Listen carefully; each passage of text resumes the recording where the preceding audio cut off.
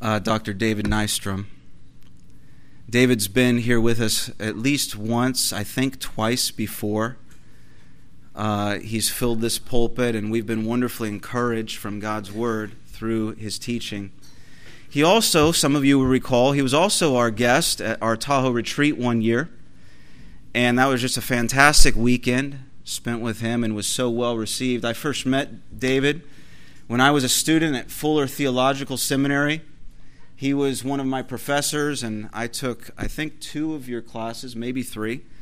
And immediately I felt I was just drawn to his style, his transparency, his vulnerability, his obvious love for God and desire to help others love God.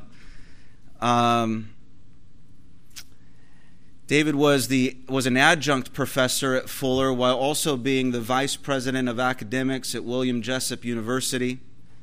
And then God called him and his family down to Southern California, where he served as the provost of Biola University for a few years.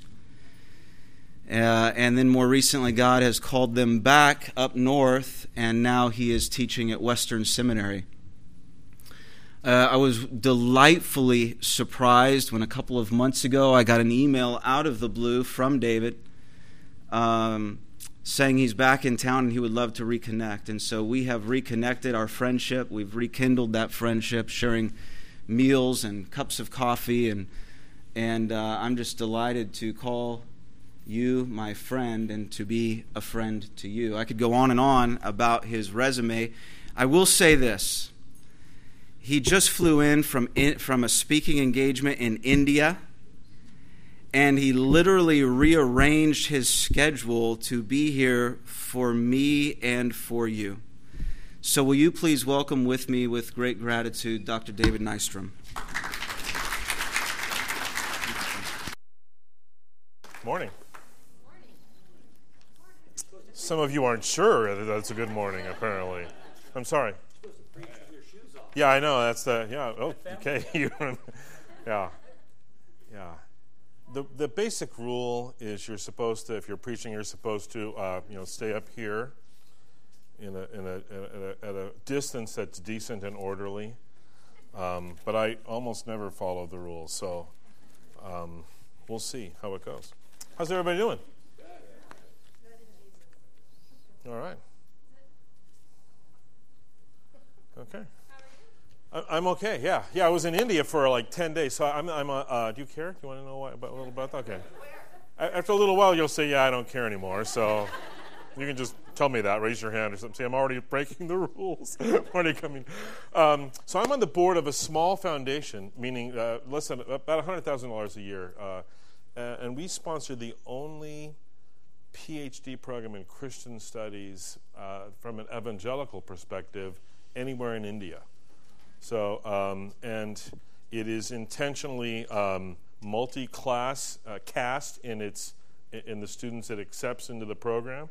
So it's trying to provide leadership for a burgeoning Christian movement in India among what's the so-called Dalit class. So there's actually people below the 4. I don't know how much you know about the caste system, but it's the hundreds of castes, farmers' caste, etc., that are below, that are like in the untouchables in that whole category.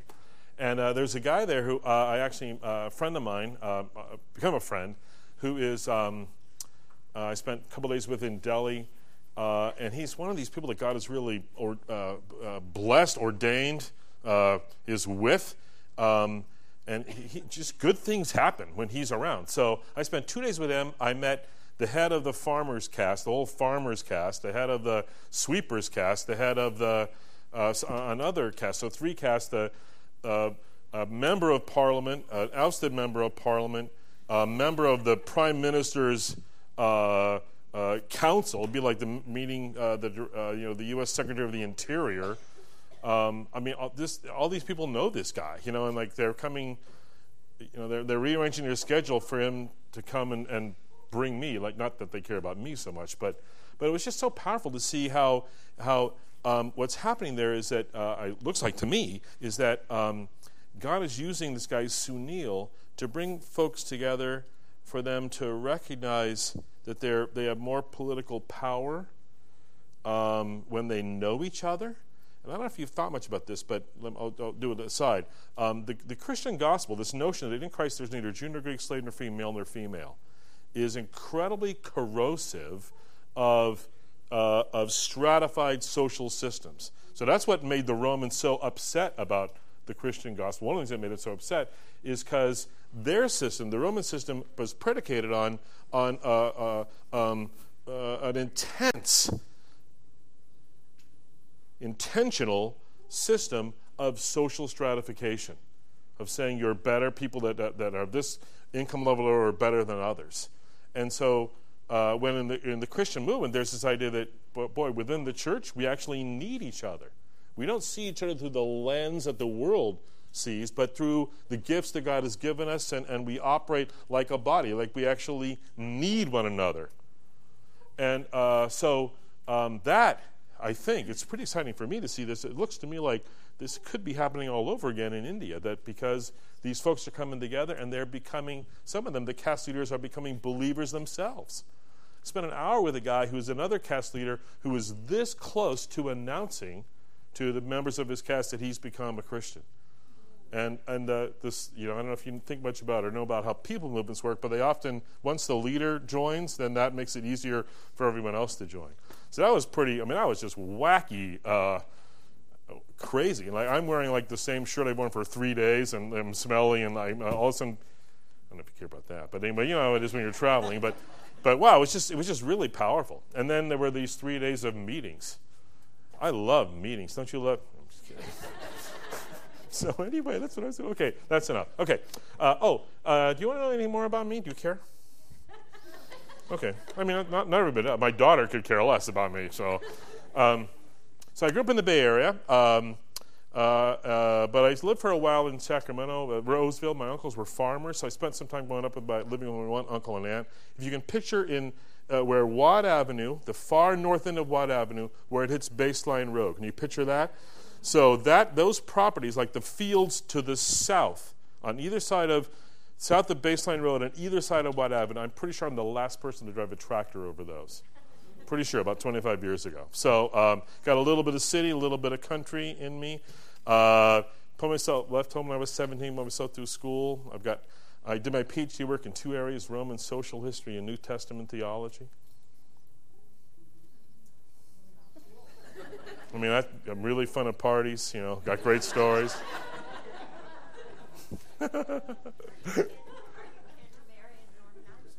Am I married?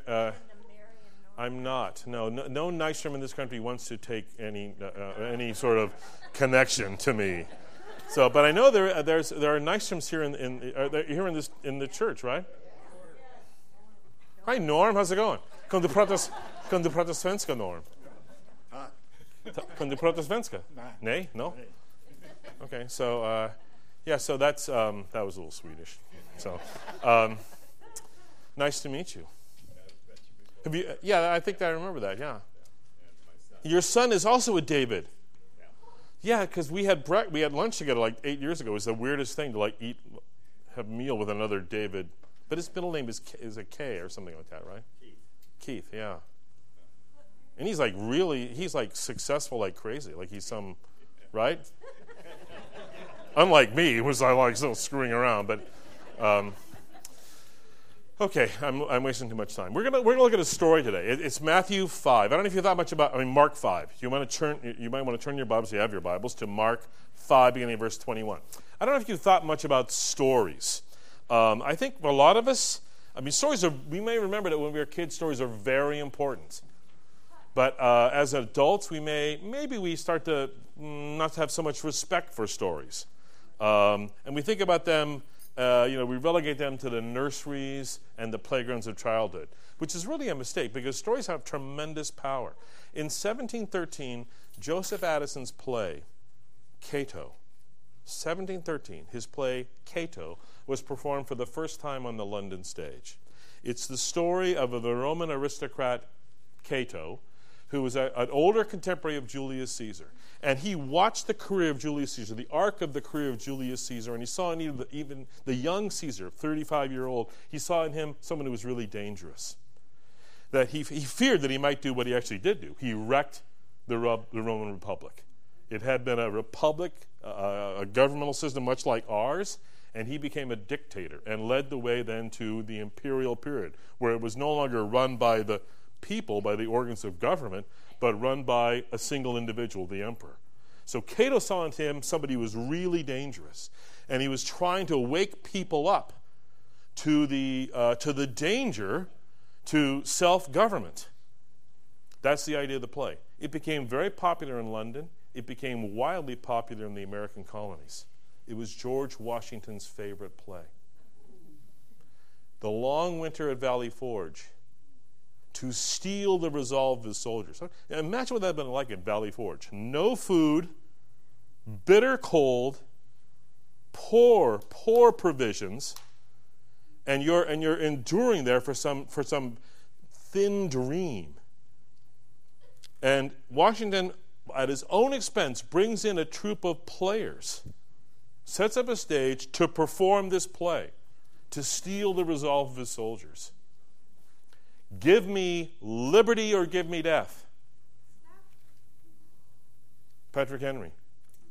I regret, but I have but one life to give for my country. Nathan Hale. Actually, they didn't invent those sayings. They ripped them off from Addison's play. So the power of a story. The story of something that happened 1,600 years before, 1,700 years before, then recreated. And even those phrases and this human spirit to connect itself, to steel itself to some grander vision because of that story. I mean, stories are tremendously powerful. So I'm going to read a story for you, and then when I'm done reading, I'm going to ask you this question. What do you see? So you're going to have to pay, well, you don't have to pay attention, but I hope you will. Because this isn't just a story, it's a story of what actually happened. What happened in this day, there were people like us who were there in the crowd who saw Jesus do and heard him say what the story represents him saying. And they must have had reactions like, what's he doing? What does that mean? So listen to the story that way. Try to put yourself there. Is that okay? I had one person said it was okay. So that's enough for me, though. That's all I can. That's all I need, just one person. Mark 5:21. When Jesus had again crossed over by boat to the other side of the lake, he'd been where the Gerasene demoniac, remember that guy, and the demons get cast into the pigs.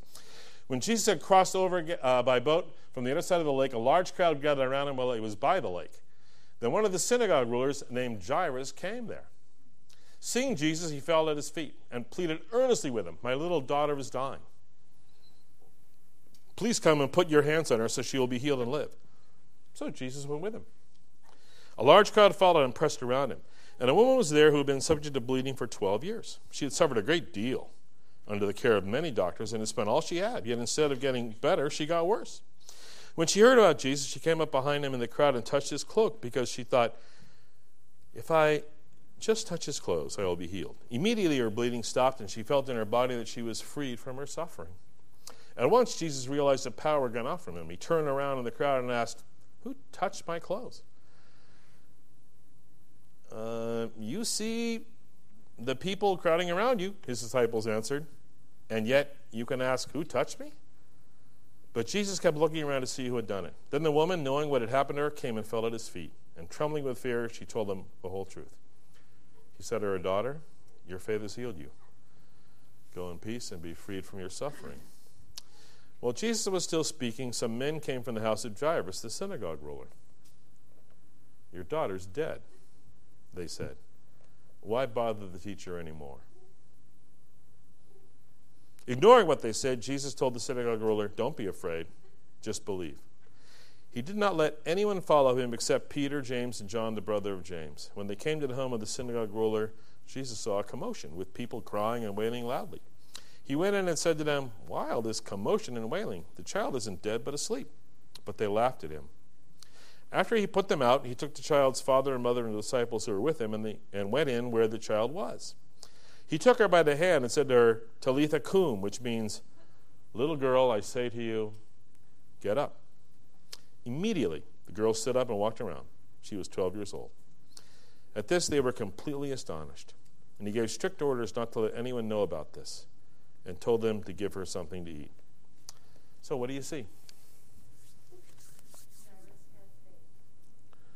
Yeah, he had faith. I think that's true, right? Doesn't it look like he's got faith? I mean, he's got at least enough faith to go and seek this guy out. Maybe the faith of desperation, but he believes it's possible. Yeah. What else do you see?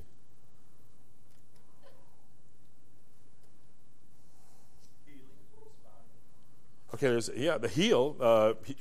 She's healed. I don't know if you know, healing somebody and raising someone from the dead, these are kind of, pretty good. Yeah, they're pretty extraordinary. And the woman had faith as well. Yeah, she had faith as well. Yeah, and then someone over here said, yeah, so he has the power to heal. We can talk about that a little bit, what that means in a minute. What else do you notice? I noticed that he doesn't have an agenda.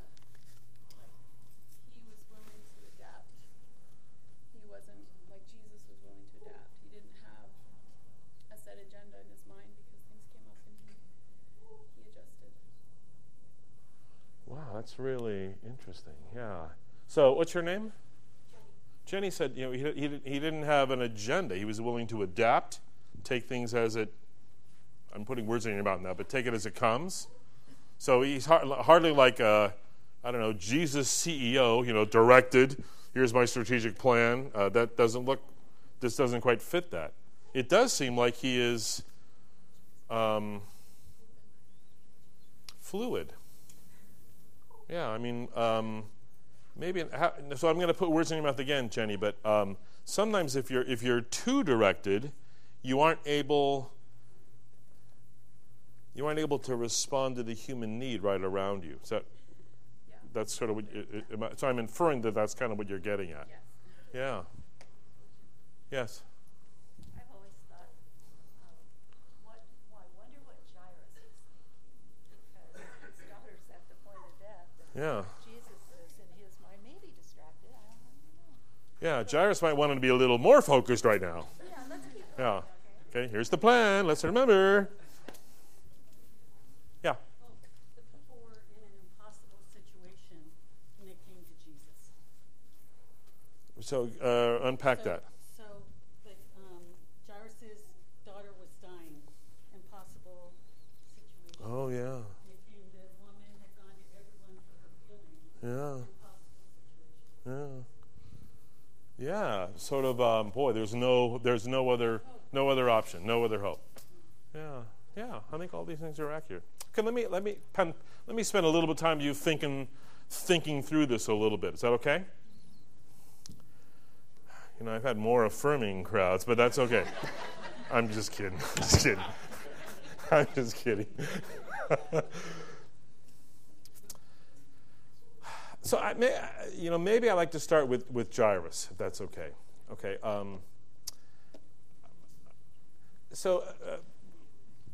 I think one thing we can confidently say about Jairus is that he's the wealthiest guy in town. To be the synagogue ruler means, in effect, he's the one who actually pays the bills for the synagogue. And in that culture, the idea of going from rags to riches, that just didn't happen. It wasn't an expanding economy. This is before anyone had heard of joint stock companies or anything like that. It was a agrarian economy, and so people that are wealthy, it was inherited. So I don't know if you know people like that. I drove a delivery truck for years in the Bay Area, and I once delivered a Christmas tree to the home of Mrs. Bush, of the Anheuser-Busch fortune. And it never even occurred to me that there were people who had someone deliver a Christmas tree to their house. And she lived in Hillsborough. Hillsborough is like the old money in the Bay Area. So I got there late on a Christmas evening. So it was dark and it was rainy, and so I went to the servant centers and rang the doorbell, and it was just perfect because there was a little shelter, a little roof over the servants' entrance, enough to keep the people inside dry. So I'm standing there holding this Christmas tree, and it's just pouring down rain, and a servant comes to the door, and I explain I'm here with the Christmas tree, even though it's pretty obvious I'm holding a Christmas tree, and I'm not here with a chicken or something. So and he says, oh, Mrs. Bush wants to inspect the tree first. So I'm standing on the rain while Mrs. Bush, finally shows up, and then she starts talking about the tree. She's commenting on the tree to the servant. It's like I'm just not even there, like I'm a protoplasmic Christmas tree stand, without any sort of central nervous system or anything, or any feelings. And she starts complaining about the tree. Well, it's not tall. I asked for a 6-foot tree, and finally, when she said I asked for a 6-foot tree, I was not a good employee of the firm because I reacted. I said, lady, I'm 6'1". The tree's at least a half foot taller than I am. Do you want it or not? And she, it wasn't used to be talked to, it wasn't used to being, spoken to in that fashion.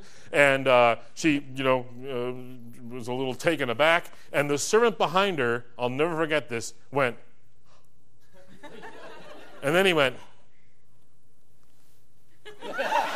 So I'm pretty sure that Jairus is like that, right? So used to getting his way. And we know that there's tension between Jesus and the rulers, right? Because there's this episode where some guys some people come and say to Jairus that his daughter has passed away. Now that ought to be communicated with tenderness and care, and instead it's delivered with kind of harsh, stark facticity. Your daughter's dead. But, Jairus is in a synagogue really. He's a dad.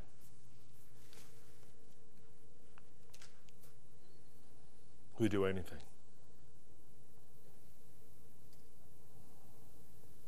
For his daughter. And so he approaches Jesus.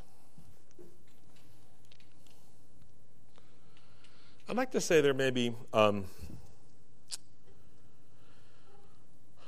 two observations we can learn here from Jairus. One, and as the story goes on, of course, Jesus makes him wait. And he makes him wait for a woman whose name we don't even know. He's probably never had to wait in his life. And Jesus teaches him a lesson without even saying anything about it, just by example.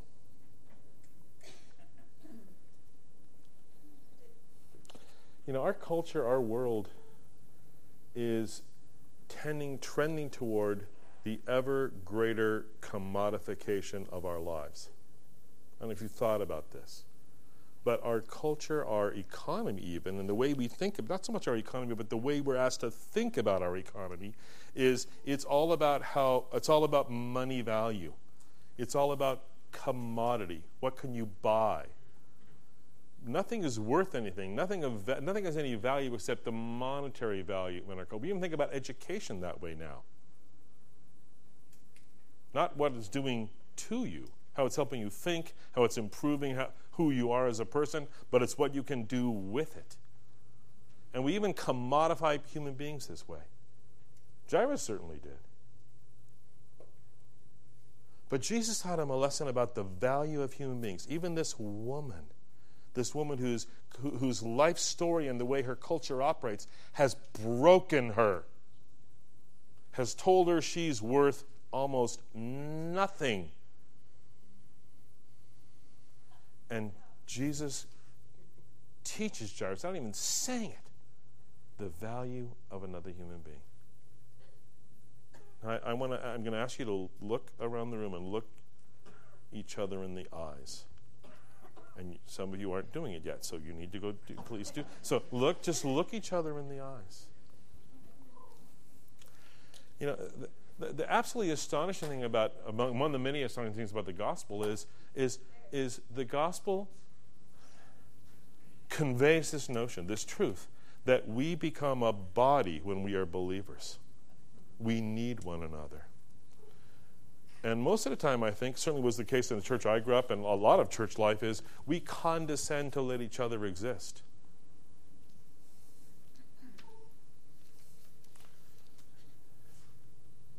We don't live sufficiently into this idea that we need one another. So I was doing my PhD work in the New Testament, and my wife and I were in a couples Bible study. And when you're doing your PhD in the New Testament, you're in a couples Bible study, you become answer boy for the Bible study. And I love being answer boy. It satisfied all kinds of insecurities I had. So whatever question people had, they'd ask me and I'd answer it. Even if I didn't know, I'd answer it. Like, what do they? What do they know, right? They're going to believe me no matter what I say. That was awesome. And one night, a new couple came, Eric and Teresa Etchikarai. And they both said, we haven't been to church in years. I don't think Eric grew up going to church. Teresa had gone when she was a kid, been gone like 20 years. And so I'm thinking to myself, no threat to answer boy. And the first question came, and everyone looks at me, and I took a breath to start to answer, and all of a sudden, Teresa starts speaking. And the first thought in my mind, the very first thought in my mind, I can remember it so clearly, was somebody better explain the rules to the Bible study, to Teresa, because she clearly doesn't know them. And then maybe about 10 seconds into it, I'm thinking, well, that's pretty good. Another 20 seconds into it, I'm thinking, I got to find a pen, because this is awesome what she's saying. And what I learned is, God gave her a gift of insight into Scripture that goes beyond people with 3 PhDs. Because the real truth is we need one another. The Bible says, Paul says about the body, when one part suffers, we all suffer. And I have often not felt the suffering of others. But if my whole left arm is anesthetized and it gets cut off, just because I don't feel it doesn't mean I ain't bleeding.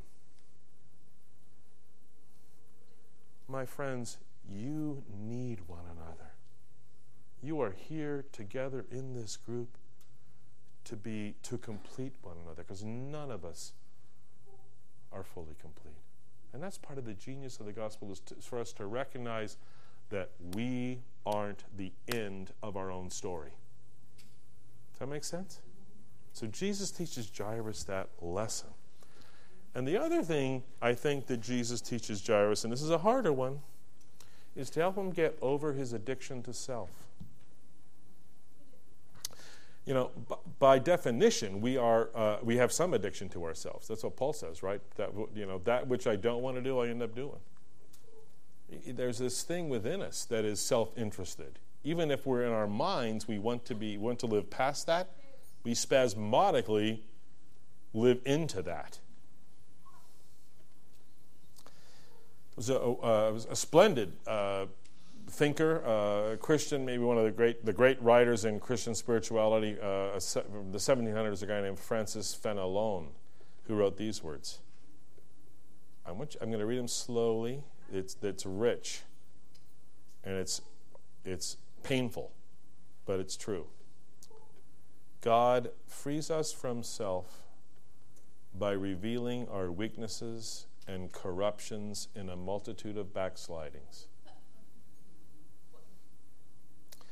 Anybody here would be horrified if what they've done in the last 2 days were broadcast put on the screens right now? I would be. Anybody else? Just me? Am I the only one? Horrified. Disgusted with myself. Why does God... So these backslidings... God frees us from self by revealing our weaknesses and corruptions through a multitude of backslidings. All this dealing appears perfectly natural. And it is by this succession of natural means that we are burnt as if by a slow fire. We should like to be consumed at once by the flames of pure love. We'd like to be healed like that. That'd be awesome. But such an end would scarcely cost us anything. It is only an excessive self-love that desires to be healed in a single day. Why do we rebel? Do we rebel against the length of the way? Because we are so wrapped up in self, and God must destroy this infatuation. Wow. We can't, it's very hard. We can't on our own escape the gravitational pull of our own selves. And our culture actually says we shouldn't even try. Years ago, I you know, the confluence where the Middle and the North Forks of the American River come together. I was with my daughter. I got about this far into the water before I realized I had left my cell phone in my pocket. Awesome. So I went to the Verizon store, and this young man with gelled hair that I did not understand said to me, he didn't even ask me, like, what do you use your phone for? He said, this is the phone you want. It's brand new. It's fast. It's so fast. It's faster than the Starship Enterprise. and I thought to myself, you didn't even ask me like what I use a phone for, and you're already telling me which one I want. I said, well, I don't want fast. He said, of course you want fast. Everyone wants fast. I said, no, I don't. He goes, not only do you want fast, you deserve it. I thought, deserve? How do you know anything about me? I mean, but isn't that what our culture now says? Our culture now says, whatever you want, you should have, and you should have it right now. You don't think that affects how we think about everything else in our lives? That's like being in a car with 5 smokers and the windows rolled up. We're breathing that stuff in.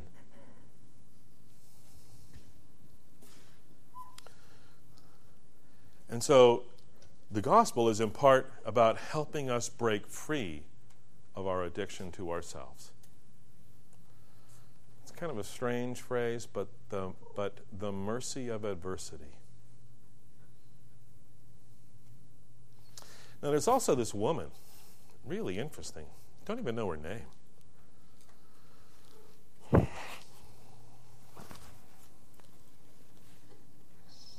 She's been subject to bleeding for 12 years.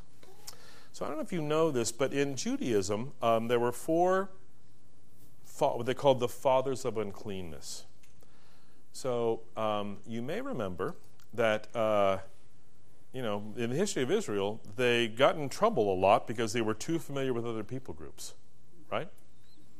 And so after the exile and when they came back under Ezra and Nehemiah, there were a group of religious leaders that decided, we've got to somehow figure out how to break free of that pattern. And so they adopted a strategy of creating laws, ways of living that were even more, that were expansive, even more expansive than Torah.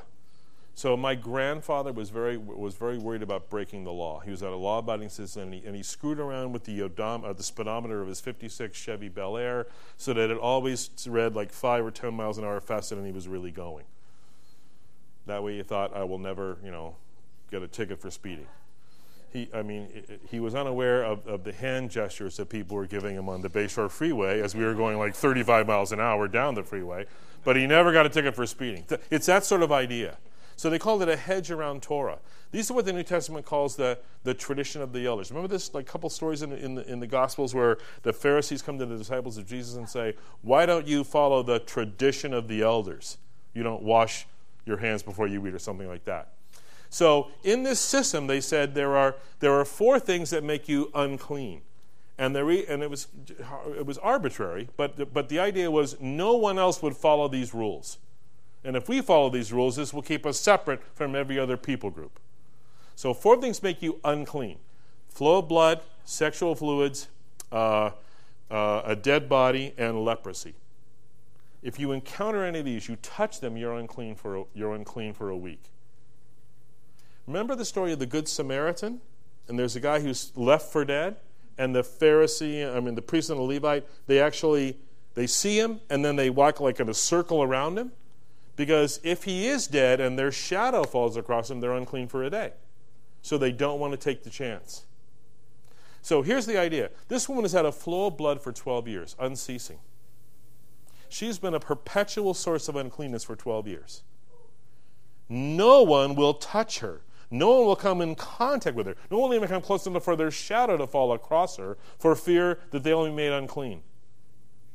Imagine what that did to her self-perception, her self-image, her sense of who she was.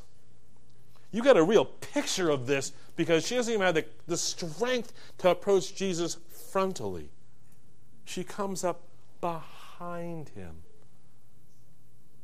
I couldn't even imagine how crushing this would be for how she felt about herself.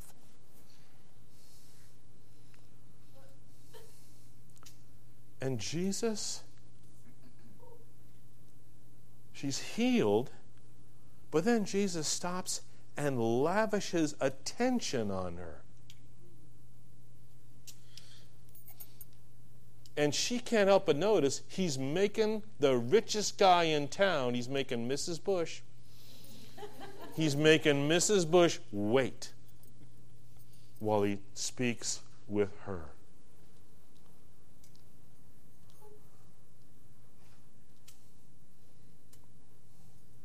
No matter what you've done, no matter what's been done to you, the God of the universe loves you, lavishes his attention on you, wants to restore to you a sense that you, a sense of the reality that you are a treasure in his sight. No matter what you've done, no matter what's been done to you. There ain't no better news than that, ladies and gentlemen. And may we be the conveyors, the purveyors of that to those around us. I need that. I'm a pretty self-confident guy, actually, but I still need that. May God allow me to be his agent of that expression to others. And then there's the crowd. Pretty typical crowd. They see things on the surface. They're not very reflective. Just the obvious. She's dead. They laugh at Jesus, etc.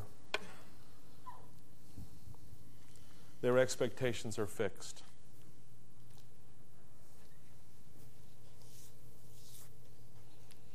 They hope for no more than they can see.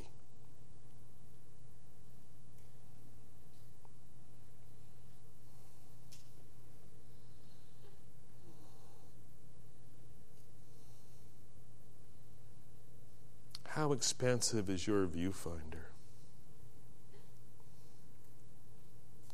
If the God of the universe lives in you, what is possible goes beyond the rational.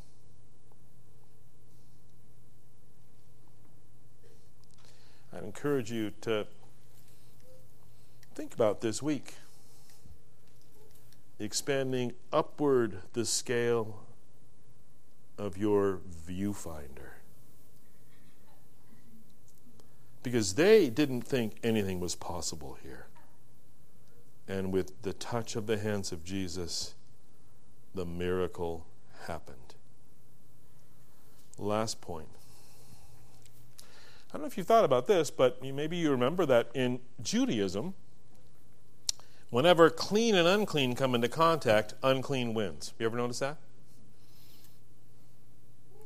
The only place where clean wins over unclean is whatever is in the Holy of Holies. Whatever touches whatever's in the Holy of Holies becomes clean. So let's imagine you're in that crowd. And here's a woman with a flow of blood for 12 years. And she touches Jesus and immediately she's clean. What conclusion do you come to?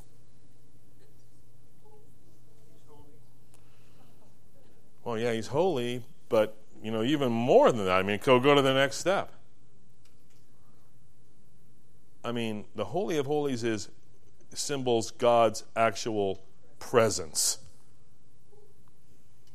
Get it? Wow. So the healings, the miracles of healing, I mean, yeah, sure, it's awesome for the person who's healed, obviously, but one of the major conclusions is this is the very presence of God burst forth in our world. Hidden from us because we hope for no more than we can see. I'd known my wife Christina for maybe 3 months, and we had started, so it was Christmas time, and I was at her parents' home. We were late one night. She and her family were going to go away for a Christmas holiday, and we were on the front porch steps. It was maybe 11:30 at night. We were kissing. I remember that with great detail, that part of it,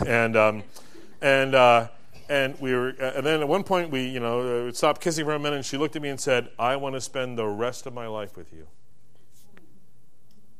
And my response was, suave as I am, was, I like you too.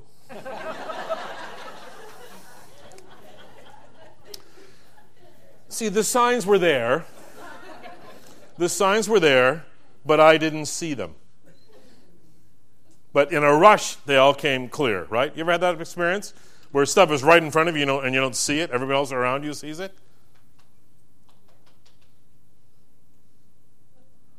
It's like this with Jesus. If the God of the universe dwells in you, is active in this community, what isn't possible? Now, we're not the setters of the agenda. It's not our strategic plan. And I'm sorry, what's your name again? Jenny said so brilliantly earlier, he doesn't appear to have a strategy. He takes it as it comes. Maybe that is his strategy. As we go forth from this place, let us commit ourselves to begin to practice an expansive understanding of what God wants to do in us, to us, and through us. May we have eyes to see the people we encounter, other Christians, other believers, but also folks we see at the grocery store or Starbucks or wherever as those who need God's touch, His healing, and to whom we may actually be the very agents of His love. Amen? Amen. I'm done. Is that okay? Thank you, Father, for this day, for your love for us, for the fact that you don't vaporize us the first, second, or 800 millionth time we sin. You are patient and kind and loving and forgiving, and you draw us to maturity in you. May we be the agents of your grace and love, we pray. And all God's people said.